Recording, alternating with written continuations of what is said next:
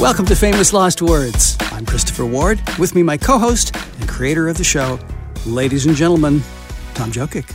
Just call me the boss. And the reason why you're calling me the boss, Christopher, is because today it's Bruce Springsteen Day. Uh-huh. See? So, Christopher, I was so excited to find these clips. Okay, in a minute, you are going to call me an idiot. And if you don't, I'm already telling people that I'm an idiot. So we've been doing this show since January. And, you know, every once in a while I come across something, I go, Steely Dan, oh my God, that's great. And we came across the Tom Petty and the John Lennon and the Elton John. And I'm going, wow, who do we have next? Honestly, I am a huge Springsteen fan. It didn't even occur to me to put Springsteen in search on my files until a few days ago. He didn't do a lot of interviews, yeah.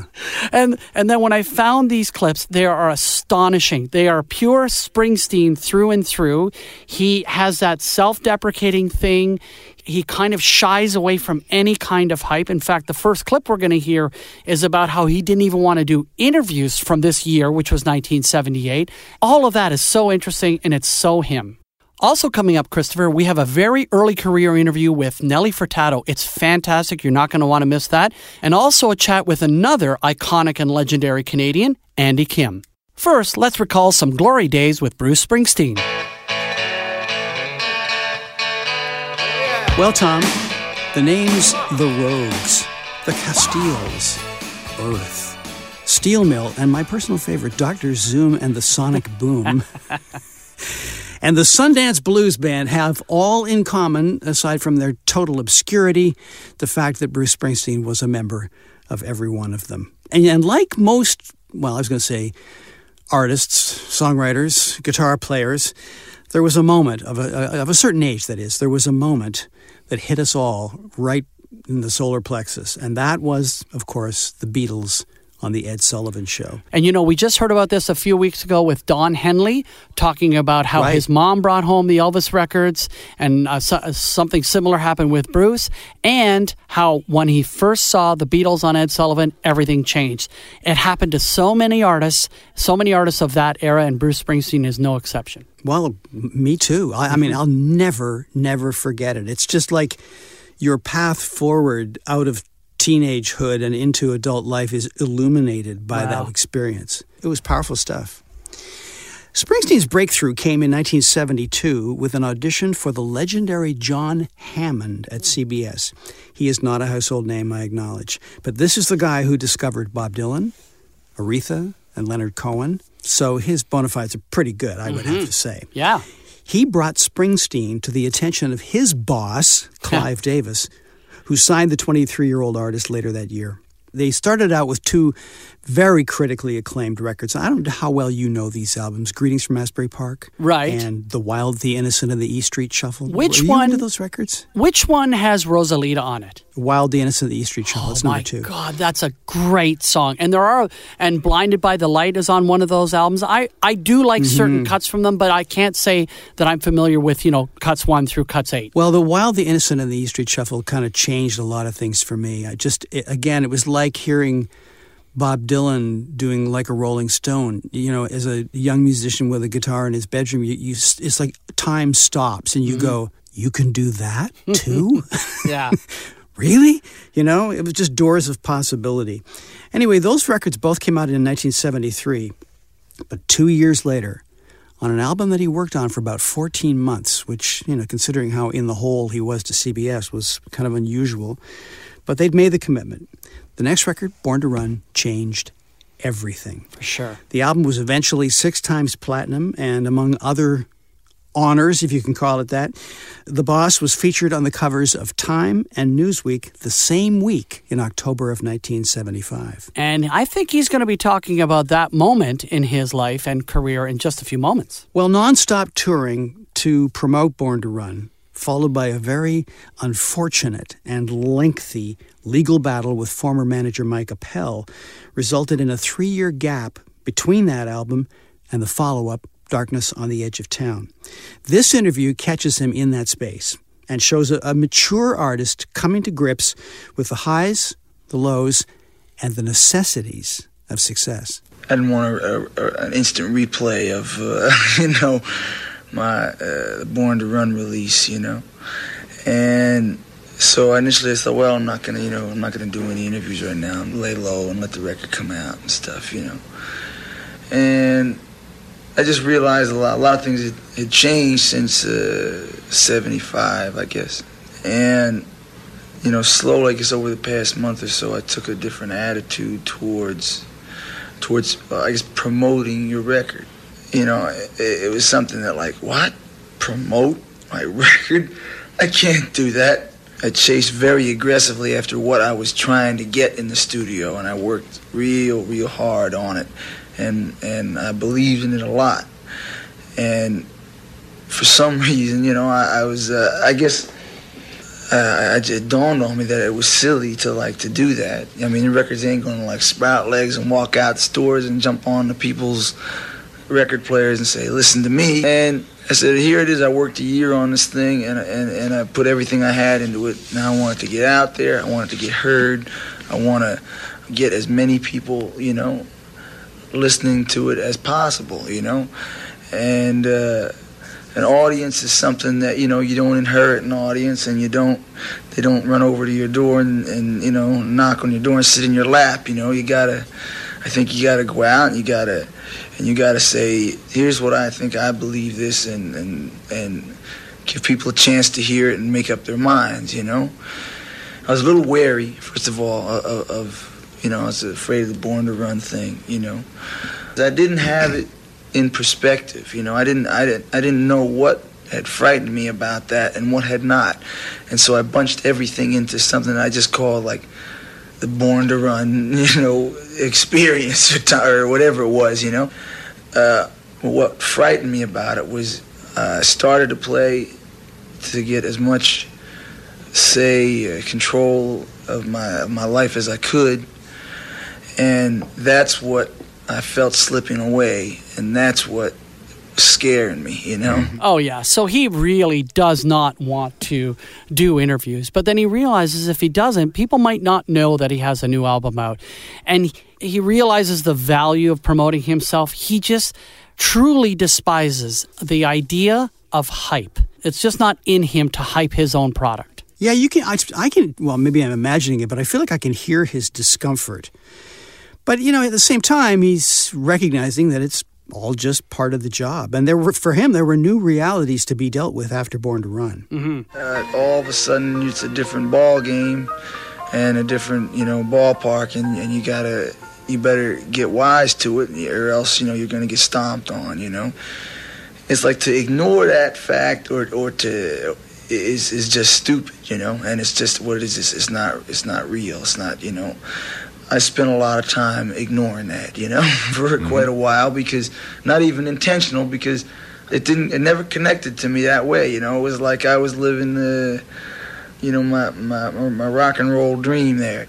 It was something that once I found, once I got in that position of where all of a sudden, hey, look, there's more money than we can spend, Then come the distractions, then they're like, hey, what do you want? Do you want this? Do you want that? Hey, you can have this. Do you want a car? Do you want a limousine? What, that come down the line to take your mind off, or to distract you from what is real and from what your initial motivations, your the things you started out for. But I always had it in my head. I always knew what I was doing there, because I knew when I was losing it. I knew when it was slipping away. Like I knew why I started, and I knew when it was slipping away, and I got scared by it. It's easy to wander. A lot of people wander. They wander through their lives. You're bouncing off walls. You're bouncing off people. You're bouncing off different jobs, and you end up 55, and you never found something that you wanted to do. You're down the tubes. And when I was 13 or 14, I found something that was like a key to a little door that said, "There's more to it than this." There's like. There's more to this than just, living that way. I love this part. He talks about getting introduced to rock and roll at age 9. And from there, segues into the way to deal with runaway success. Initially, I was 9, and I saw my mother was an Elvis Presley fan, and she had him on the TV, and she used to listen to him on the radio, like every morning in my house. Come down before you go to school. My mother's, cooking up the breakfast. She got the radio on top of the refrigerator, tuned to the AM station, and ever since I could remember, So something connected then, but I was a little young. I didn't have the discipline or something to stick with it, Then when I was 13, and when the English thing happened, the Beatles and the Animals, that really kicked it off for me. I said, well, that looks like something that's good to get into, And the point was, once again, it was to have some say in the way you're going to live, and the way the thing you're going to do. And for the first time in a long time, it was during the Born to Run thing that I felt that slipping away. I felt, the old gas pedal stuck to the floor, in a runaway car. I was lucky enough to realize it and grind it to a halt. And there was a moment where, like, I guess assessed my strengths and my weaknesses, And I'm glad it happened, I'm like, I ain't got one regret about 1 second of the past 3 years, because I learned a lot from it. There you go. We're listening to a 1978 interview with Bruce Springsteen upon the release of the album Darkness on the Edge of Town. And there he is talking about the influence of Elvis and the fact that his mom brought home these records and played them for him and for her enjoyment. And, his relationship with his father was far more complicated than his relationship with his mom. And if you want to read all about that, his own autobiography from last year called Born to Run, Bruce Springsteen, from 2017, is excellent. But it is also quite fascinating into how much he deals with the relationship between him and his father. I always got the feeling in seeing Springsteen shows that in the more thoughtful moments, a lot of the show, of course, was just one great big party, which is why we went. But there were some sort of pensive moments that he would run the risk of trotting out. And a lot of it had to do with dealing with his father. Yeah. And I always thought that was brave and maybe a bit risky, but for me it always worked. Critic John Landau, while he was a then critic, saw Springsteen opening in 1974 for Bonnie Raitt. Oh, really? Bonnie Raitt? Huh. And he wrote a review that included one of the most famous quotes in rock journalism history. It's been butchered a little bit over time, but the original quote was, "I have seen rock and roll's future, and its name is Bruce Springsteen." Good luck. Yeah. Good luck dealing with that. Well, Bruce talks about having to live that one down. The funny thing that was about that line, I don't know I guess most people never read the article that it came from, right. And if they had read the article, it was not saying exactly what it seemed to say, when it was used in the ad.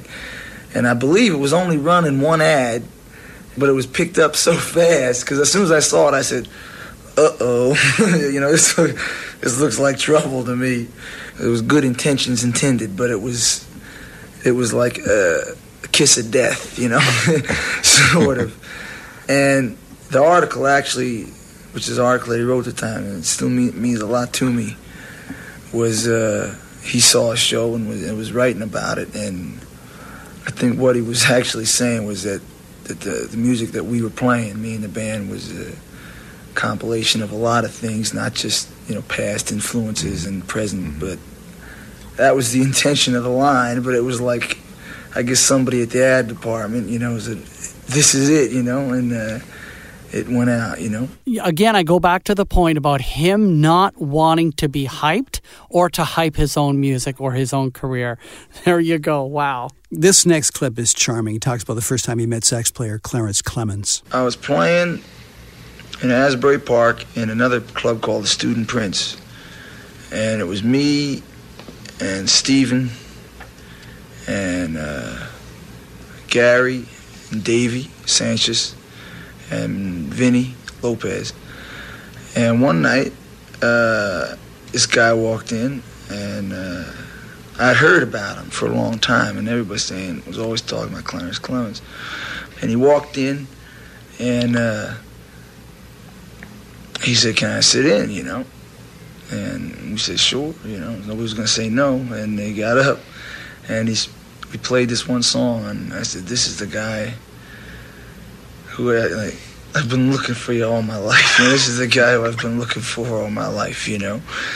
And ever since then, you know, we stuck together. And again, going back to his book, Born to Run, Bruce talks a lot about Clarence and a lot about the problems that Clarence had in latter years and the hurt feelings that Clarence and the other members of the E Street Band had when Bruce disbanded the band in the early 1990s. And it goes into quite a bit of detail, and it's definitely worth a read. Well, among the things that he would like to forget is the infamous nickname, The Boss. But what are you going to do? Oh, I don't know. It started with people that worked for me, you know. It was not meant like the boss, like capital B. It was meant like the boss, where's my dough this week, you know. It was sort of like that, you know, and it was sort of just out of a friendly, you know, I guess it was from the band. It was sort of just a thing out of, just, you know, term among friends, you know, and it's funny because I never really liked it, you know. You know, he just doesn't like being put up on a pedestal, and being called the boss is one of those things. Bruce Springsteen from 1978 on Famous Lost Words, and that is great stuff. Thanks very much, Christopher. Tom, thank you for digging deep as you always do. Well, you know, I have so much fun when I find these interviews and then I fire them off to you and say, hey, do you want to do this segment or should I? Because I already know the answer. Yeah, you do. You know me by now. Give it to me. I'm a dog on a bone. Let me tell you just before we go, the first time I encountered Bruce Springsteen, and that is 1984. I'm living in Sarnia, Ontario, and I'm about to cross the border into Detroit to see the Psychedelic Furs and Talk Talk in concert, two of my favorite bands of that era. And I get a buddy of mine at the radio station that I'm working at in Sarnia saying, look, one of our Springsteen winners didn't pick up their tickets. They can't make it to Toronto tonight. It's a 4-hour drive. And my buddy said, I'm not going to give these away. It's too late. Why don't you take them? And I said, well, no, I'd rather see the Furs and Talk Talk. And he said, don't be an idiot. You're going to Toronto. And I said, well, my brother's coming into town. We're seeing the Furs. We're seeing Talk Talk. That's what he wants to see. That's what I want to see. You know, Springsteen's it's not that much of a big deal. The guy grabbed me by the scruff of the neck, essentially, and said, jammed the tickets into my hands and said, get into your car right now. Call your brother. Tell him you'll pick him up. So we make the trip. We make the trip in record time. I was doing 140K all the way down the 401. We make it to Exhibition Stadium, the grandstand, which is half the stadium. And I think it's the first leg of the Born in the USA tour. And honestly, other than the birth of my children, I think it might have been the greatest night of my life. It was fantastic. It's by far the best concert I've ever seen. And I've never partied so hard, you know, without any supplements. I've never partied so hard or had so much fun, but also in other moments listened so closely and intently at the quiet moments, whether it was Bruce talking about an experience that he'd had or Bruce singing about an experience that he had, or the band, the E Street Band, just at its best, being both nuanced and subtle and rocking the doors off this place. It was just fantastic. You know, and sort of following on that thought, it always amazed me how the size of the venue didn't matter. He owned the room. Yeah. Because I saw him play at, Wembley Stadium in London, for example, in 85 on the Born in the USA tour. And that was just crazy. Yeah. That was, 85,000 people. And it was fantastic. And I'd seen him earlier in Toronto at Maple Leaf Gardens. It was just when they used to partition the gardens off and make it sort of half-sized. Mm-hmm. They called it the concert hall or something like that. Concert bowl or something, yes. Concert bowl, there you go. Yeah, and I think it might have been for the River tour, if I recall correctly. And that was great. But I saw him in L.A. do like a little theater show that was a benefit for an organization called the Christic Institute. And Bonnie Raitt played and Jackson Browne played. And when he came up to play, he was going to play some new songs that no one had heard. And people in the audience, being, a lot of industry people at this thing, were sort of yakking away and stuff. And he called them out. And it was like, I need quiet to do this work. Yeah. So, folks, we were felt like students who'd been chastised by the teacher. It worked, The most disrespectful audience that you could have at any music event is with the music industry crowd, right? Because they've heard it all, they've seen it all, they've met everybody, so they're not impressed.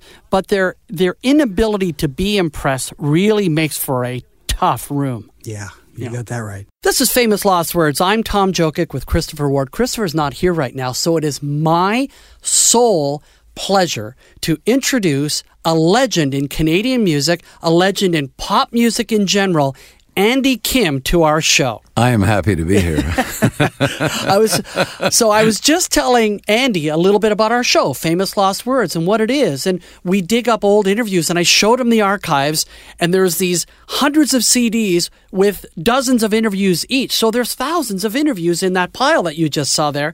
And I know, Andy, that you're part of that. And your history with us as a radio station and with us as a Canadian, music industry goes way back. And honestly, Andy, you were one of those people. You, the Guess Who, and maybe one or two others who had hits outside of Canada well before Canadian content regulations came along. And you were waving the flag for this country long before a lot of other artists were getting any notice whatsoever. And so I just want to tell you what an honor and thrill it is to have you on the show. You're too kind. You're too kind. Thank you so much. You live a life and you kind of do it for yourself. You follow your own dream and you never think that what you're doing affects anyone except you. And so I appreciate the words. Thanks. Well, you said about following your dream, and I want to start right there because you grew up in Montreal, and of course Montreal airs this particular radio show, and we're huge fans of our fans in Montreal.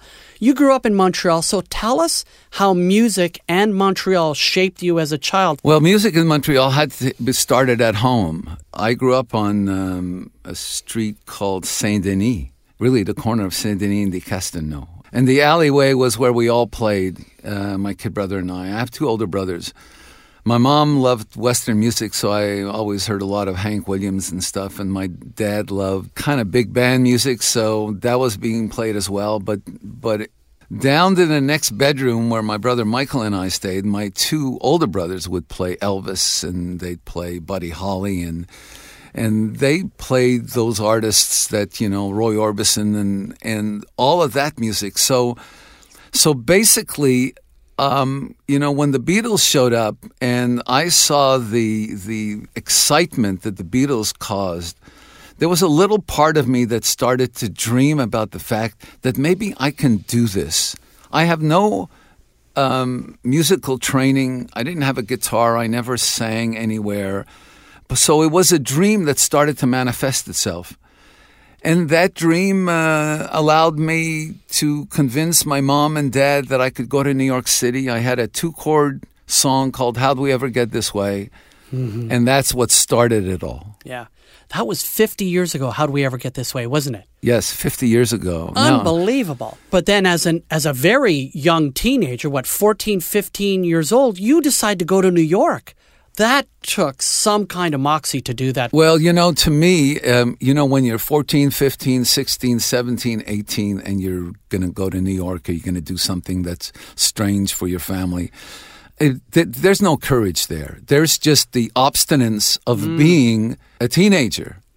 It's only when I got older that, I would see, wow, that artist is like really kind of a kid.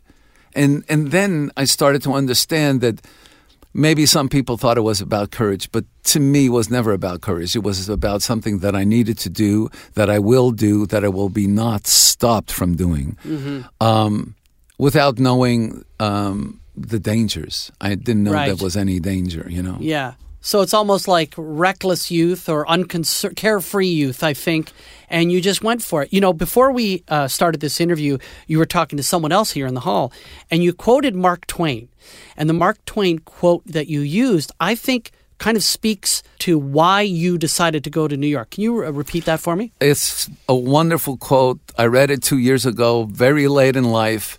It kind of summed up a little bit about me. The two most important days of your life, the day you are born and the day you find out why.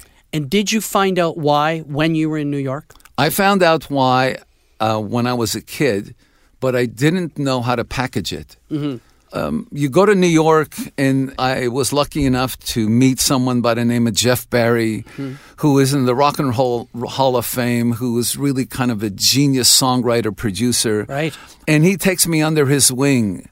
But I'm always told the adage, you're only as good as your last 2 minutes and 30 seconds. Right. And he was a genius of a songwriter. And, you teamed up with him on so many great songs. And I wish we had more time because we would spend half an hour alone just talking about that era with you.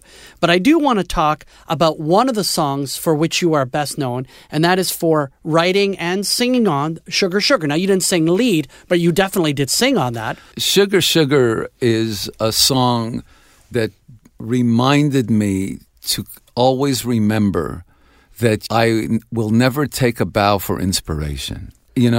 I talked to Jeff about it, and we kind of wonder where did it come from. It started really with a phone call saying, Donnie Kirshner wants songs for the Archies. Do you have a song for the Archies? And out of someone's mouth you hear, sugar, honey, honey. And the response was, what was that? And I didn't remember what it was. Oh, wow. But he was there to remind me. And I said, well, it's a song. Yeah. You don't sit down and write sugar. Okay, what am I going to say after that? It's an inspired moment. Right. That went beyond anyone's imagination. And here we are 50 years later. It's the strangest thing because I can't explain it. I really can't. 50 years ago, you were lighting up the charts at a time, as I said earlier, when Canadian artists were not supported well by the industry. So why do you think you did so well? My first answer is I have no idea. The second thing, as I think about when I look back, I think that I grew up in an era where the music that I heard at home was all over the place. But I loved what I heard on the radio. I used to listen to WKBW in Buffalo at night. My transistor radio would get that, and sometimes WABC. And I wanted so much to write and be part of those songs and those songwriters. And I think instinctively, intuitively, I brought that to Jeff because he was part of the beginning of the 60s, with Be My Baby and all of those great hits. Great songs, yeah. Great songs. And so, I don't know, I just always tried to be me, and I there was no envy about what other people are doing. I never looked over my shoulder. I never thought, I should be doing what that person is doing. So I really don't know. I'm just lucky enough that a radio station in Detroit, Michigan loved How Do We Ever Get This Way so much that they added it the moment they got it. And it just so happened to be a radio station called WKNR, Keener. And before you know it, I go from being a kid in Montreal to being an artist out of New York City. Yeah, on the charts. On the charts. One of the things I heard you say in the hallway a second ago was radio was my savior. Do you mean that for your career or also for your life? For both. For my career, radio. Look, I came with no profile. There was no Andy Kim is on tour, or there was no Andy Kim did this or Andy. I came as a stranger. And radio accepted me immediately. And so somehow or other, people tell me there's an Andy Kim sound that people loved, and so I kept on having those hits. But those hits gave me an incredible international. You have a hit in the U.S., and you're international all of a sudden.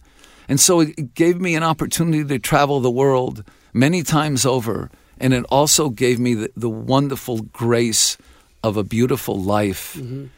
So radio was really, and I've always felt this, radio and Andy Kim are kind of, to me, married in my life. For sure. That took me everywhere. Well, those songs sounded great on the radio. They just did. And I remember being 14 years old when Rock Me Gently came out, and I remember my class absolutely loving that song. Rock Me Gently.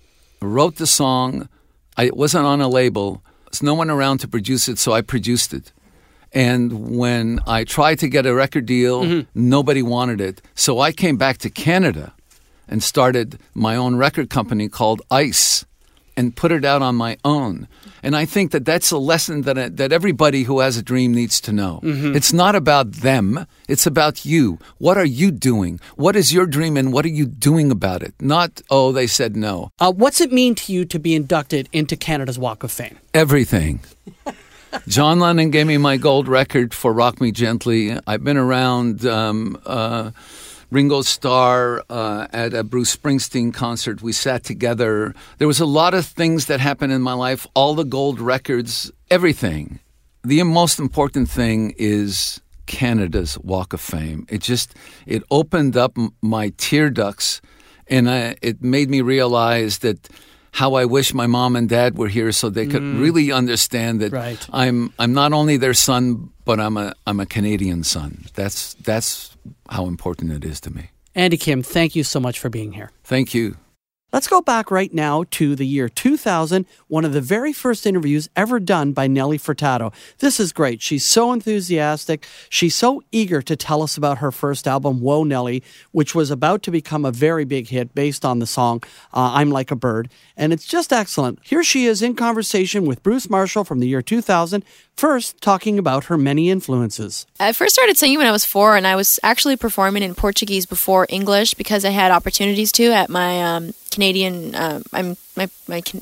Portuguese church, the congregation we were part of. So there'd be Portugal Day on every year, and you'd go and sing a song, whatever the first song was, a duet with my mother, sung in Portuguese. And from then I started in school doing musical theater and everything like that, playing instruments as well in school for years and years. And growing up with pop music generally around the house, but then kind of going to Portugal in my teens and discovering more maybe even Portuguese modern rock music and stuff like that was coming out at the time. And then more recently, I guess I discovered Brazilian music, which clicked immediately for me because it's sung in Portuguese and I understood it. But I love the instrumentation because it's so diverse. This exposure to various musical styles. Yep. Do you think that could have happened anywhere other than Canada? No, I don't. And I'm glad you asked that. Because I think that's one wonderful thing about Canada and living in Canada is it's a multicultural country, but everybody kind of preserves their cultural ties in a really nice way. It is really like a nice little patchwork quilt of things. And people always ask me, well, Victoria is not exactly the most diverse city. How did you come across all these different kinds of music? Especially surprised by all my urban influences. But growing up in Victoria, I guess because I'm first generation Canadian, my parents are from Portugal. And they immigrated over to Canada. I bonded with other first-generation Canadians in my city, so I could be at a Bhangra dance or like a Latin dance or celebrating Chinese New Year or whatever on any given day, and it was a really great education for me. And that probably wouldn't happen anywhere else. At 18, you were offered the opportunity of a lifetime and turned it down at that point. Which one? Well, working with Gerald and Brian. Oh, okay. And that whole thing that I read in your bio. And I'm presuming is correct. Yeah. But you turned it down because you had things you wanted to do. Yeah. How tough was that? It felt right. I think that the good thing about me and my music, and I think that's something that'll ensure that I'll be making music for a long time, at least for myself, or never kind of burn out on it, is that I've always made music for me. It's never been for any outside force or source or anything like that. Ever since I started writing songs at 12, you know what I mean? And writing and getting in the studio at age 16 or having a trip-hop band at 17 or just doing improvisational stuff with my friends and showing up at open mics and things like that. You know, it was always for me. So at that age, I guess I was coming out of a year of kind of doing Toronto scene. I was in a trip-hop band called Nelstar. I even actually recorded a video. I filmed a video as well. But I didn't feel ready yet. Because, again, I was only 18 and I was very naive to the business. I didn't want to deal with lawyers and managers' contracts and things like that. I was very I didn't trust anybody. So I guess I felt like it was ready for me to go back to Victoria. The other thing, really key thing, is that I hadn't yet learned how to play guitar. And it bothered me that I wasn't writing those complete, wonderful songs of the people I admired, like Oasis and The Verve and Radiohead and things like that. I wanted to write those complete songs on guitar rather than just write melodically and arrange things. So I decided to move back to Victoria, live with my parents again, have a normal life, go to college, study creative writing, and learn to play guitar. And I just chose to do that because I knew I needed to. I didn't feel ready to make my first album when I met Gerald. But when they'd come to Victoria and play Philosopher King shows, they'd tell me, come out to Toronto and do a demo with us. And I'd be like, I don't know, I'm writing, I'm learning guitar. And then one day Gerald just called and was like, okay, I'm free next week, book a ticket, call me back. And I just came out and we clicked and it was ready, it was time. But I'm Like a Bird was written in LA. That was way later. Really? Party and Hey Man are old songs. Yeah. I'm Like a Bird is the newest song, the last song I wrote for Whoa Nelly. I wrote it in Los Angeles, yeah. Tell me about that. Okay, well, Gerald and Brian, you know, the moment where you come and see your producers and, here's my new songs, and what do you think of this idea? And this, write some new ones, you know, like, go home tonight, or maybe you should get a new guitar or something, because I needed a new guitar. So I went out the first day in the studio in LA, and we got there all excited. And so Gerald and I went out, and I bought a new guitar, and I went back to the apartment I was staying in, and the next day, and they always bug me and say, you know, don't do your homework at the last minute, because I'd always write my songs kind of like right before they come pick me up or something. Don't do it at the last minute. Sit down and write some songs. But, of course, there I was doing my homework at the last minute, about 2 hours before they were going to pick me up, and I wrote 3 songs. The first one was okay, the second one was okay, and the third one I wrote was I'm Like a Bird. Really? And I'm like, yeah, this is kind of good, so I played them the songs that night. We recorded the demo, and we were a little scared of it, because it was so different than everything else on the record. It was so straightforward and you know, wow, it seems simple, you know, but in a beautiful way. And so we shied away from it at first, but there was an engineer who was working with us at the time, assistant engineer, and he was dumping the tracks late at night, and a week later he's like, you know what I think the song is? I'm Like a Bird. You guys should really just do it again, you know, like finish it, produce a song. And we're like, you think so? And we played it for the mixer, and he thought, yeah, do it. And so we did it, and it's my first single. I'm like a bird, I only fly away. I don't know where my soul is. I don't know where my home is. Yeah, I've been talking to different people and reading different things on styles when you go into the studio, and I hear, especially in the 60s and 70s, people who went into the studio with something they'd written that afternoon and put it down and become a huge hit. Yeah. And, you know, but we're in these times now where, you know, you can record on your laptop, for God's sakes. Oh, yeah, totally. So, you know, the technology has sort of brought things around so you can be a lot more prepared if you wish to be by the time you get to the studio. So hopefully I'm Like a Bird will be a 70s style hit. Write it, record it, and that's it. Number 1 on Billboard. Yeah. Oh, yeah. Well, we'll hope for that. All right. Your creativity, you have said, is connected to the outdoors. Yes. Tell me about that. Well, growing up in Victoria, I don't know if you've been to Vancouver Island before. No. Have you? No, oh, just as far as Vancouver. Yeah, well, Vancouver even, too, is really beautiful. And Victoria, just the Pacific Ocean, and even, like, all the Native American culture and stuff like that, of the indigenous people that live around Vancouver Island. It's just like there's that love of nature everywhere, and growing up around the ocean is really important. And the main thing is in Portugal, in the Azores Islands, the island my parents are from, San Miguel, they have farmland there. They're about 50 acres, and they have cows and a farm in Portugal. So my first trip of memory was when I was 9 years old. And I remember running up to the farm and looking down on the village below it and getting this very Sound of Music-like, movie-like moments where I would just sing. I'd make up songs, and I was totally connected to it. And the ocean and the sky and the water, and very pastoral there, very pastoral. And yeah, it's just a part of who I am. I get inspired by the outdoors. Very inspired. Okay, so there you go. An interview with Nelly Furtado and Bruce Marshall. Great stuff. Boy, she really is a bundle of energy, isn't she? I'm such a fan of hers. I just love her music, and I love the energy that she puts out. I also think she's a very influential vocalist. Like you hear Camila Cabello or Jessie Reyes, for example. Mm-hmm. I hear a lot of Nelly in those singers. Mm-hmm. And there was so much diversity in her music. You know, she did that song on the radio. She did the song called Legend, and they all had really different sounds. She did Cuando, Cuando, Cuando with Michael Bublé, and it was just a gorgeous version of that. She did a song called Powerless, and I think it might have been from the Folklore album. And I saw her do it many years later with an African boys choir singing background. It was at one of the We Day events, and I don't know if you're aware of those events, but it's essentially Woodstock for do-gooder kids in public school and high school. And when I say do-gooder, I mean that with admiration. It's not a shot at them. It's just a great event, and she performed there with an African boys choir, and it was sensational. And it just kind of showed the depth of her influence and the depth of her interest and what she brought forward to the pop charts. And of course, let's not forget her work with Timbaland and the song Promiscuous, but particularly my favorite song is the one Say It Right, which is an absolutely brilliant pop song. I thought you were going to say Man-Eater, but you know. Okay, so there you go. Nelly Furtado on Famous Lost Words. That does it for this week's episode of Famous Lost Words. Special thanks to our producer, Adam Karsh, and also Tim Friedlander at Soundbox Los Angeles.